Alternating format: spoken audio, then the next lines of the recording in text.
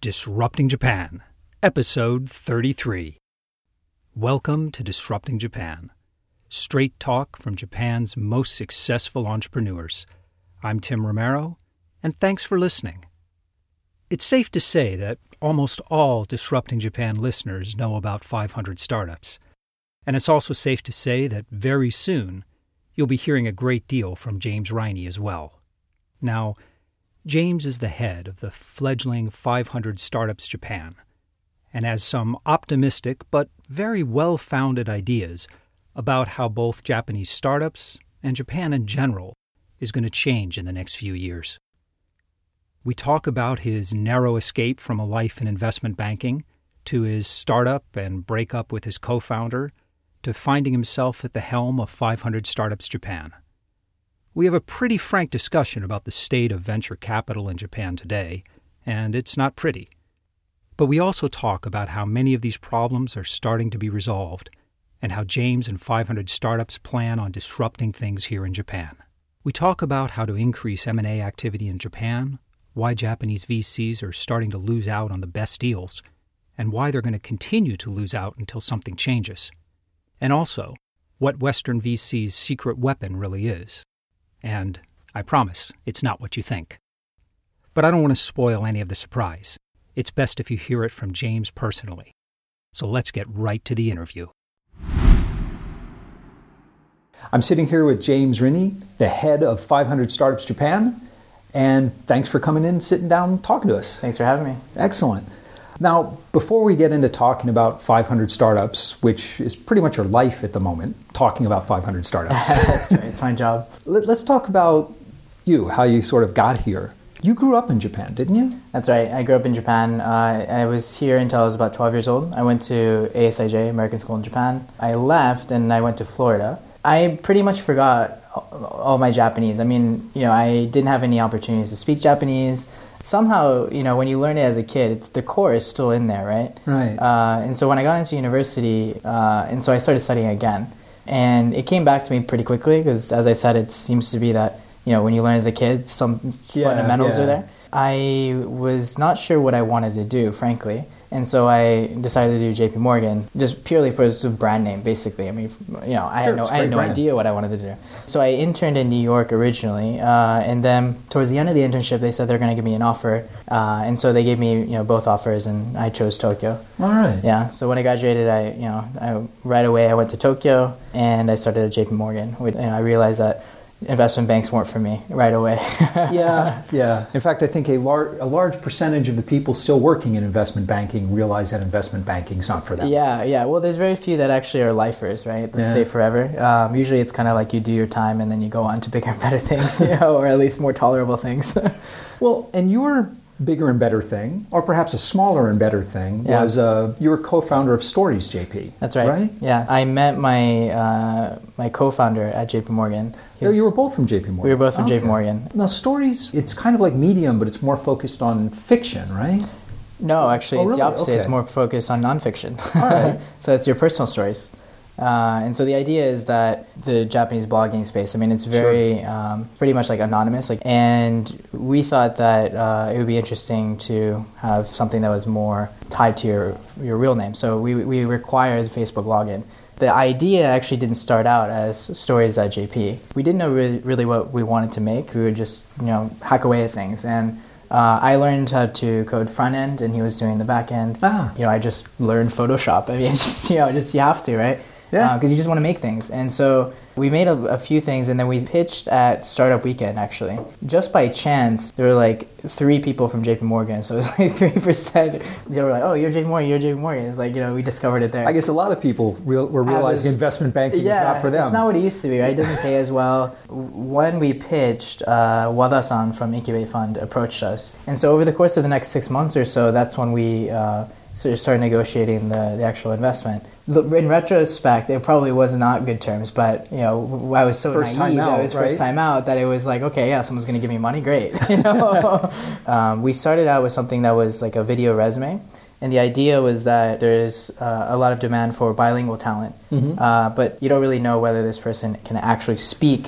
So let's say you're filtering resumes, you narrow that down to 30. but how do you narrow it down from 30 to 10, for example?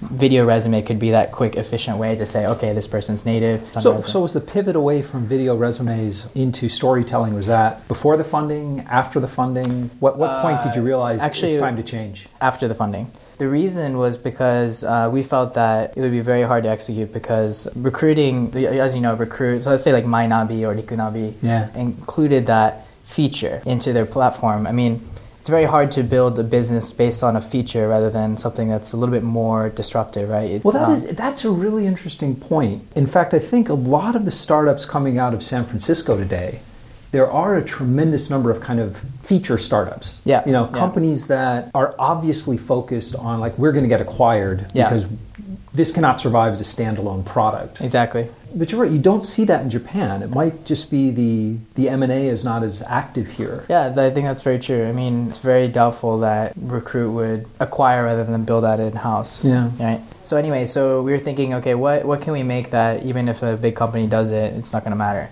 And so one thing that we thought was missing was a LinkedIn for Japan. As you know, LinkedIn still hasn't picked up in Japan. No. We were thinking, okay, well, what is something that's very, very core to Japanese culture? And that's the exchange of business cards. When we started out, it was supposed to be like Meishi ni noranai story, which is the story that doesn't fit on your business card. And so still business focused. It was business focused, but the idea was that you would have your URL there, and you would just write your stories. Like, there was this one sales goal that I had to make, and people blog and talk about that stuff all the time. So we thought that if it was framed in a different way, you can get the same data, but it's not seen as like blasphemous or you're trying to change your job or anything like that. Yeah, it's a more social network storytelling. So how did that? Yeah, so we went into private beta with that, but what we realized was that all these other features, like we basically built a LinkedIn plus blogging, which LinkedIn has, by the way. What we found was that people were just using the story feature and not really filling out their other details. And so the goal of getting that data was pretty much, we didn't accomplish it. So eventually we just said, okay, why don't we just scrap everything and just go with the story writing feature. If your customers are telling you what they like about your product, it's good to listen to them. Exactly. So that's what we went with. We changed the name. We just said, okay, it's going to be stories.jp. We actually were able to get to 100,000 uniques pretty quickly, and so it seemed like it was going pretty far. But some of the bloggers got publishing deals from that, right? Yeah, exactly. So I mean, it had quite a social impact. And so the biggest one that came out is the Birigyaru story, right? The girl that was not necessarily the best student in high school, but she worked hard and she got into Keio, which is one of the best universities here. So that was like a big hit. I mean, #1 bestseller on Amazon in Japan, and it went on to become a movie. And so it grossed about $23 million at the box office. Which did Story JP make any money off of that? I cannot disclose. Oh, okay. Yeah. But that stuff is like gaming, right? It's a hits-driven business, and so it's very hard to build a stable business out of that. So there came a point where we were thinking, because we need to think of something that's a little bit more sustainable. And between the founders, we just didn't see eye to eye. I mean, one core thing was that I wanted to build something that a little bit more of a global impact. And my co-founders are purely Japanese. My investors are Japanese, and so I just didn't see how this was the team to accomplish what I wanted to accomplish. Fortunately, I was still on good terms with my VC, which is Incubate Fund, and one of the LPs in Incubate Fund is DNA. Right around that time, DNA was launching their own venture arm. And so that's basically when I joined. I joined right at the inception.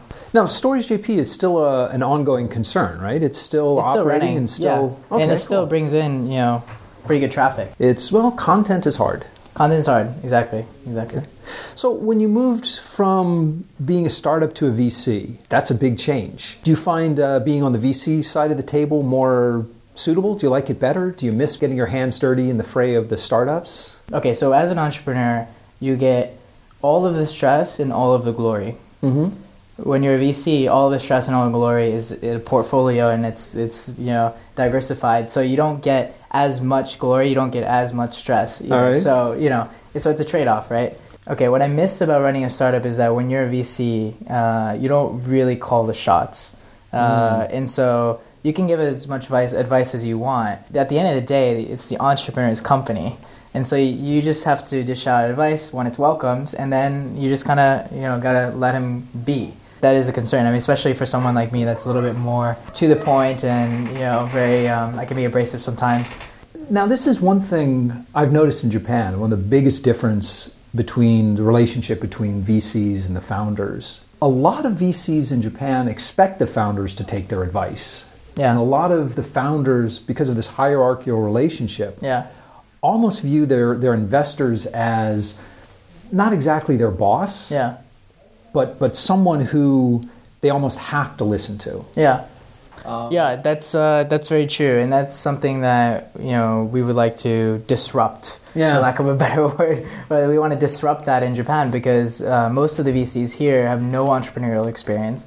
They're mostly from finance backgrounds. They've never launched a product on their own. If they have, it's been within a large organization. They seriously lack not only experience, but just empathy for entrepreneurs because they've never been under those really harsh conditions. So there is sort of this power dynamic where there's, in some sense, a lack of respect for entrepreneurs, especially in the days when they're not necessarily doing so well.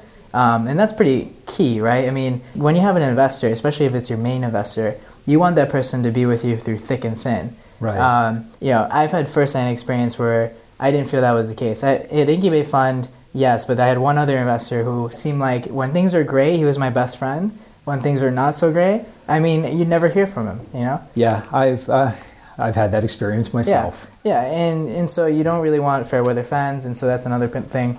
You're right. I think that tends to be the case where the power dynamic is very uneven in Japan. Is that changing? Are VCs trying to have more empathy? Or do they even recognize this as a problem? Okay, the reason that Silicon Valley is what it is today is because it has this culture of giving back. And that started, long time ago. So people like to compare Tokyo to Silicon Valley, and that's fine, but they compare it based on what it is now, and they don't necessarily consider the fact that it's taken so long to build that up. And it's been decades of this sort of giving back attitude. Whereas in Japan, the entrepreneurs that actually made it don't necessarily give back. In Silicon Valley, it's very common for established entrepreneurs to actually become VCs. Whereas here, it's almost like as long as you didn't make any serious mistakes, you get to become a VC.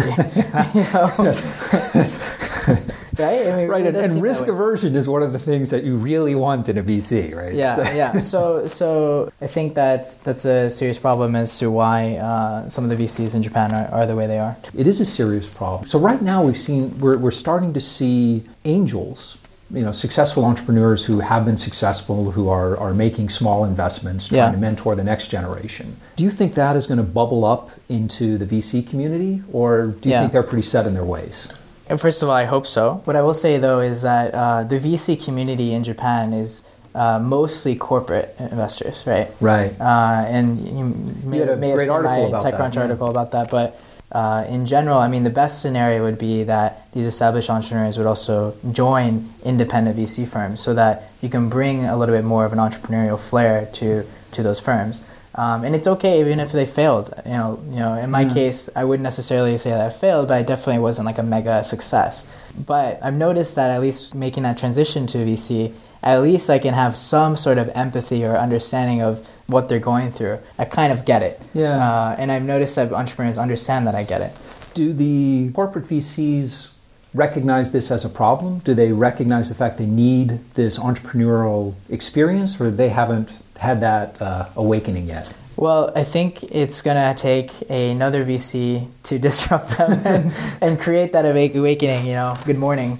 So they'll realize it's a problem when they start losing deal flow. Exactly. And then, I'm confident that'll happen pretty soon. Okay. That is something to look forward to. Yeah. So 500 startups, you guys are planning to disrupt Japan from the VC side. What is the basic strategy? Are you seed only? Are you looking to help fill in some of the Series A crunch?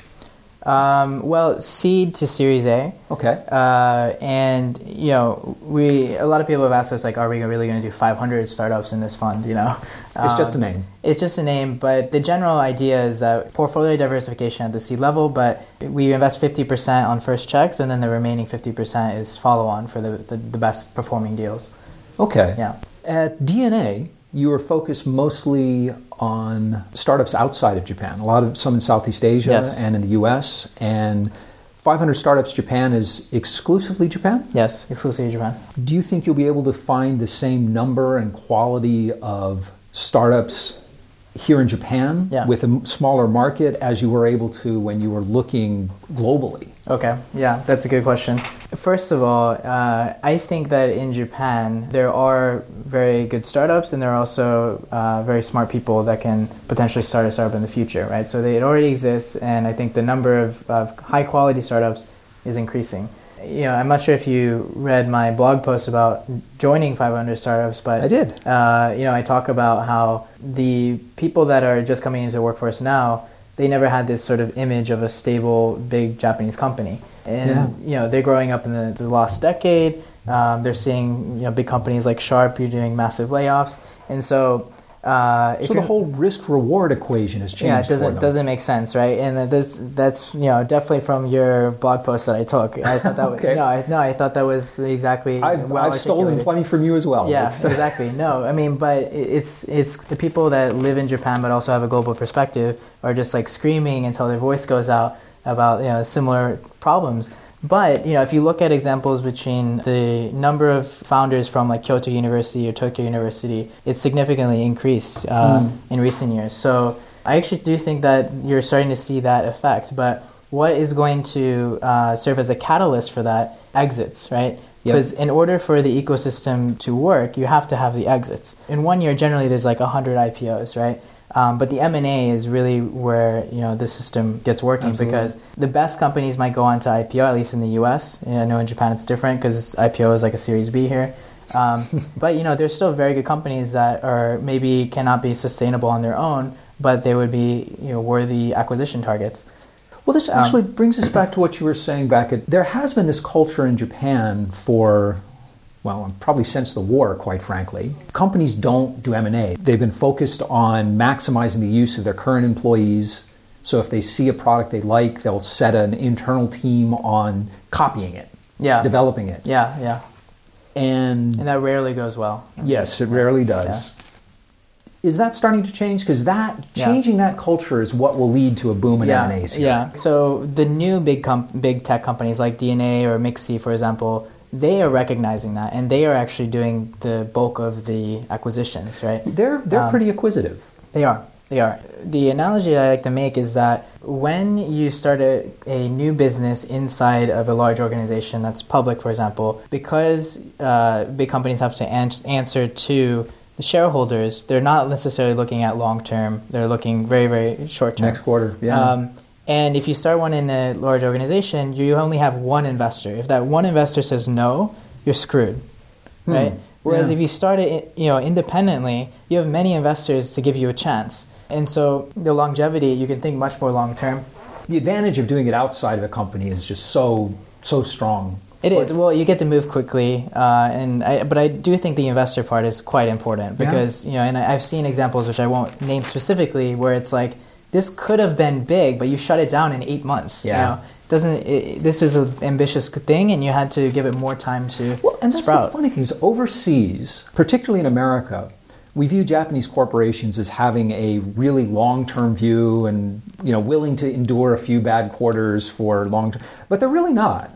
No, they're managed quarter to quarter just like everyone else. Not the case, no.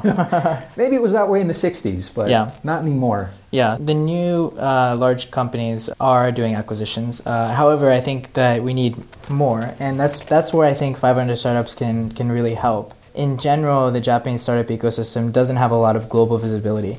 From a foreign investor's perspective, it's like, okay, I know Japan's the third largest economy in the world, but I don't know anything about the market because I can't read any of the information. It's a very opaque market. It's an opaque market. Really and some stuff is just not even written in the first place, right? Just by us having invested in a company, it's a globally recognized brand. And so it's more likely to be covered by foreign media. So I think that's going to build more optics into the ecosystem here. All right. And so what that means is more potential acquirers are going to be looking at the market. More potential foreign investors are going to be looking at the market. Well, I think another thing is once if foreign companies start acquiring Japanese companies, I think that'll spur That's the exactly what I was Japanese getting companies. to. Yeah. So Japanese companies tend to be conservative, and I think there is a bit of herd mentality. I mean, of course, it's human nature to have herd mentality, but I think it's definitely more pronounced in Japan. Oh, yeah. Half of the Japanese economy is in cash on balance sheets in companies, right? And so they need to do something anyway because they're being evaluated based on the shame index. So their capital efficiency is what they're being measured on. Right now they're doing share buybacks, but that's a short-term measure. The long-term measure is to actually use that cash for new businesses. Well, it sounds like the pieces are in place. The pieces are in place. So as long as we can get foreign acquirers to set the example, I think that the domestic large corporates that have all this cash piled up are going to feel like, okay, we have to do something too. Right. Yeah. So the pieces are in place. Are there any specific industries or types of startups that you think Japan is either very strong in now or that they could be strong in the next few years? I mean, the obvious answer is hardware-based. Traditionally, it has been. And for hardware to be an interesting business, you have to build some sort of interesting software layer as well, right, to build it into a business. Because in a lot of ways, hardware is kind of commoditized. So we're looking at like an Internet of Things type place? It could be like an Internet of Things, but the best example I like for that is like Dropcam. So Dropcam is just a camera, right? But you can do all sorts of interesting things. Like, for example, you just access it from your smartphone, and then they monetize by making you pay if you want to see like historical video, like in the past. I don't know what the timeline is, but for example, if you want to access something 6 months beforehand, you can pay monthly. Yeah, you pay for archiving. Right, so it's like cloud storage. That's basically it. So the business is not the cameras itself, but it's the cloud storage. And then they have other things like they can recognize things based on the what's in the video, like whether like your dog walks by or whether there's actually a burglar coming in, things like that. And so the software part is the interesting part, but the hardware is important because that multiplies what you can do with the software.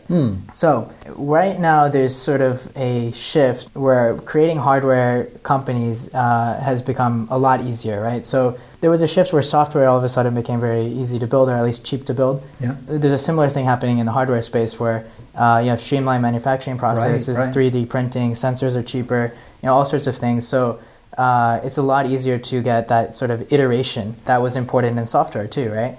And then you have Kickstarter, for example, that can get you off the ground and build validation so that investors can actually feel like they're comfortable that they can put this much capital into a hardware capital-intensive company. Anyway, so I think that there's a lot of promise for that. I also think that because these hardware companies are doing layoffs and also not necessarily building the most innovative products, there's probably a lot of really frustrated engineers that want to do something. Well, this is one thing I've noticed. I think that Japan does have an advantage in this space in that a lot of the hardware startups in the U.S. are smart guys in their 20s. Yeah. A lot of the hardware startups in Japan are, they'll have a couple of smart guys in their 20s, but they'll also have someone who's been at Sharp or Sony for the last 30 years and understands quality assurance and outsourcing, and it's going to be interesting to watch. Yeah, that's for sure. So, yeah, we're excited. I mean, our general approach is that we just want to meet a lot of smart, ambitious entrepreneurs. So we try not to focus too much on different sectors, but of course we each have our biases. And so one of the things 500 Startups brings is that access to the global market and the global exposure. And every startup founder in Japan is doing lip service to going global. Do you think most Japanese startups are really ready to go global? Do you see them taking the necessary steps to address a global audience, or do you think Japanese startups are still too focused on the domestic market right now? There's a few components to answer that question. So the first component is when you start a company in Japan, you have to decide from the beginning, is it going to be an English-speaking company or is it going to be a Japanese-speaking company? And in the long term, you might have more growing pains if you start as an English-speaking company, but once you get over that, it's a lot easier to go global. Because you have global in your core. English is a global language, and so it's a lot easier, right? But on the other hand, in the early days when you need to move quickly and you just need talent, it's pretty hard to find bilingual staff, and not only that, but they're more expensive. Yeah. One of the barriers for some of these Japanese startups that want to go global is that they're not global from the core. And so what ends up happening, you go to some of these, like, I won't name names, but you go to the San Francisco office of this big startup, or at least big for Japanese standards, and everyone's Japanese there. Oh, you mean a San Francisco office of a Japanese startup? Of a Japanese firm. And everyone's Japanese. And you're like... What are you doing? Yeah, I mean, you need to hire a local executive that understands the market, has built relationships, especially if it's sales-oriented. It just blows my mind that they don't have that sort of common sense, and they choose to go with someone that speaks Japanese, or someone that's like, they feel like they could go drinking with this person. It's just... Although, I've done a lot of market entries for foreign companies into Japan. That problem is universal. Yeah, it's universal. It's universal. So I mentioned that at Japan Night when I was speaking there. That is universal. So it happens both ways. That's true. Yeah. But do you find that Japanese startups are aware of the foreign competition? So they probably wouldn't. They would do like maybe a simple Google search and also there's no one in the founding team that has that capability.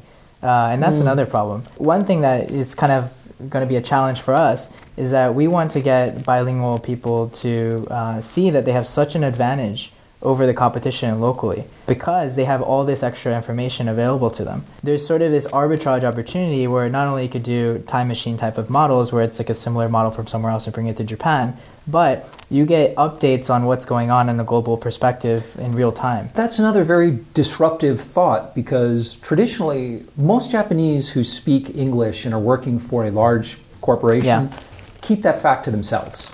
Yeah, they do. Because either they'll be viewed as somehow distrusted, or more likely they'll get a lot of translation work shoved at them. Yeah. Well, the other thing is that bilingual talent in Japan, we have it pretty easy. I mean, no matter what we do, someone's going to hire us because we're in high demand. Right. And so you're so complacent that you just don't feel like you want to push yourself anymore.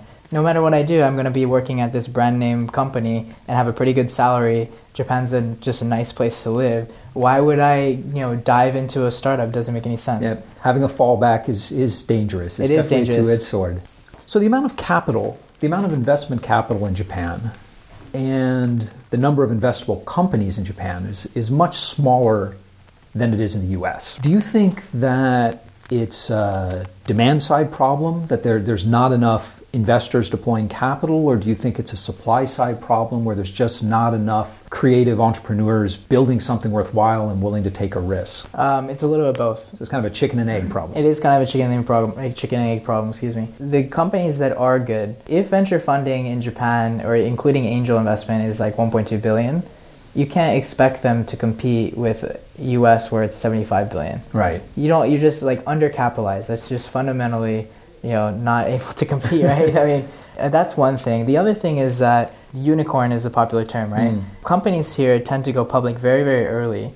And so, like I said, it's the Series B. And so if they go public, they immediately have to answer to shareholders, and it's very expensive, and they have to think short term. And so you're kind of pressured to become profitable right away. Whereas, as long as your economics make sense, you should be focusing on growth, so that as long as at some point you can turn on a switch and say, okay, we're going to be profitable now. Yeah. U.S. companies used to go public a lot earlier than they do now. Yeah, and I'll explain to you why that's the case. Okay. So, let's say around like 2002, 2003, when was Sarbanes-Oxley enacted? Around then. Around then, yeah. So around then, the average age of a company that goes public was about 3 years. Really? Yeah. Huh. But then you had Sarbanes-Oxley, and all of a sudden it became such a pain in the ass to go public. So now it's like 12 years or 13 years. I mean, it's like a significant... Really? And you think about the life of a venture fund's 10 years. It's insane, right? So it's kind of a chicken and egg problem. Is it balanced? There's enough financing to finance the worthwhile companies. There's enough worthwhile companies to meet the demand? Yeah. Going back to the chicken and the egg thing, the good companies are undercapitalized. So inevitably their valuations don't become as high as you'd like. And so that affects upside for smart people to start companies, right? Right. And so the exit values are much lower. However, we think that, if we can increase the number of exits, we can also, that drives returns to not only investors, but entrepreneurs. And so suddenly you're going to have these, 20-somethings, 30-somethings that have like millions of dollars and driving on a Ferrari, for example. And I think that's going to, as long as the drive to do something new is genuine and it's not just some MBA that's just chasing what's new and hot, I think that's going to make people feel like they have a fighting chance. The upside is going to be much higher if they actually started a company. Okay. Yeah. So it sounds like things are reasonably well balanced now. There's enough investors to invest in the quality startups. There's enough new startups to satisfy investor demand. And it sounds like the pieces are in place for it to just grow organically from here. Yeah, I think the timing feels right, which is exactly why, we're launching this fund. Okay, that's great. I'm looking forward to seeing 500 startups disrupt Japan in this way. You mentioned before about Japan being a very opaque market. Yeah. Observers overseas have very little visibility into it. What do you think is the biggest misconception that Westerners have about Japan and about the Japanese startup ecosystem? I don't think it's a misconception. I think it's more of no perception. They just don't know? They just don't know. There's just not enough visibility here that it's not even on their radar. Okay, well, hopefully you guys are going to be changing that. That's our hope, yeah. And sooner rather than later. Yep. Okay, great. Let me ask you, so if I gave you a magic wand and said you could change one thing about Japanese society, anything at all, to make it better for startups and entrepreneurs here, what would you change? Okay, so I have two, but since you've already mentioned the failure thing before about the acceptance of failure in Japan, what I'm going to add is it just seems like in the US, there is more of an acceptance towards breaking down the old and building the new. Okay. Whereas in Japan, as you know, some of the oldest companies in the world, most of them are Japanese, right? And so you have these companies that have been around for hundreds of years. And so there's sort of this respect for the establishment and what's already, big, don't change it. It seems to be working. What's broke, don't fix it. So people need to kind of question the way things are more, or so yeah. I mean, I think in the U.S. people are perfectly fine with forgetting about that old dinosaur and just like building it from the ground up. Let's build it from 0 to 1. I think that mentality needs to change in Japan, where they're rooting for the underdog because it's a better way of doing things. That is really interesting, and I think that is a big difference between startups here in Japan and in San Francisco. Yeah. In San Francisco, everyone's talking about taking down Microsoft or IBM. And in Japan, it's still pretty rare. Yep. When someone says, yeah, Fujitsu, they're going to be out of business in 20 years. Yeah, no, it's true, though. I mean, that's absolutely the case. I mean, I think people need to be more confident about the fact that these big companies do move slowly and there is a chance to fight these guys, and be perfectly okay with that. I mean, be okay with a new beginning.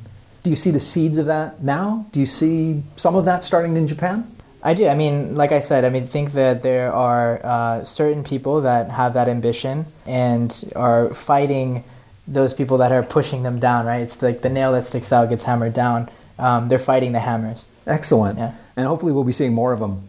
Yeah, I hope so. Good. Yeah. Hey, listen, thanks for sitting down with me despite technical difficulties. No problem. And I really appreciate it. Yeah, thanks so much. And we're back. I think James' point about the importance of empathy is a great one, and I wish we had more time to really do it justice during the interview. It's a shame, but in business, and in finance in particular, empathy is often seen as a sign of, weakness, really. But it isn't. In VC investing, it's a definite strategic advantage. You see, despite the portrayals in the media, growing a company is really difficult and emotionally draining. A VC who has partners who have been through that process, who understands what the founders are going through on the inside, and can help them get through it, are not just being nice guys. They will have a far more profitable portfolio, and they'll see much higher returns. I bet that my friends from back in the hedge fund days would laugh at me for asserting that empathy is a secret to investment returns. But it is. I think James nailed that one. I came away from our discussion in a very optimistic mood. The pieces are in place to see an increased amount of M&A and venture investment, and it seems that James has a plan for kicking off a virtuous cycle of increasing quality of startups and availability of capital. Over the next few years, I'm looking forward to seeing James and 500 startups disrupting Japan. If you've got an experience with Japanese VCs that you want to share, come on by disruptingjapan.com/show033 and tell us about it. Or drop by the Disrupting Japan Facebook page, and we'd love to hear from you. When you drop by the site, you'll see the links and sites that James and I talked about, and much, much more in the resources section of the post. And if you get the chance, please leave us an honest review on iTunes. It's really the best way you can support the show and help us get the word out. But most of all, thanks for listening. And thank you for letting people interested in Japanese startups know about the show. I'm Tim Romero, and thanks for listening to Disrupting Japan.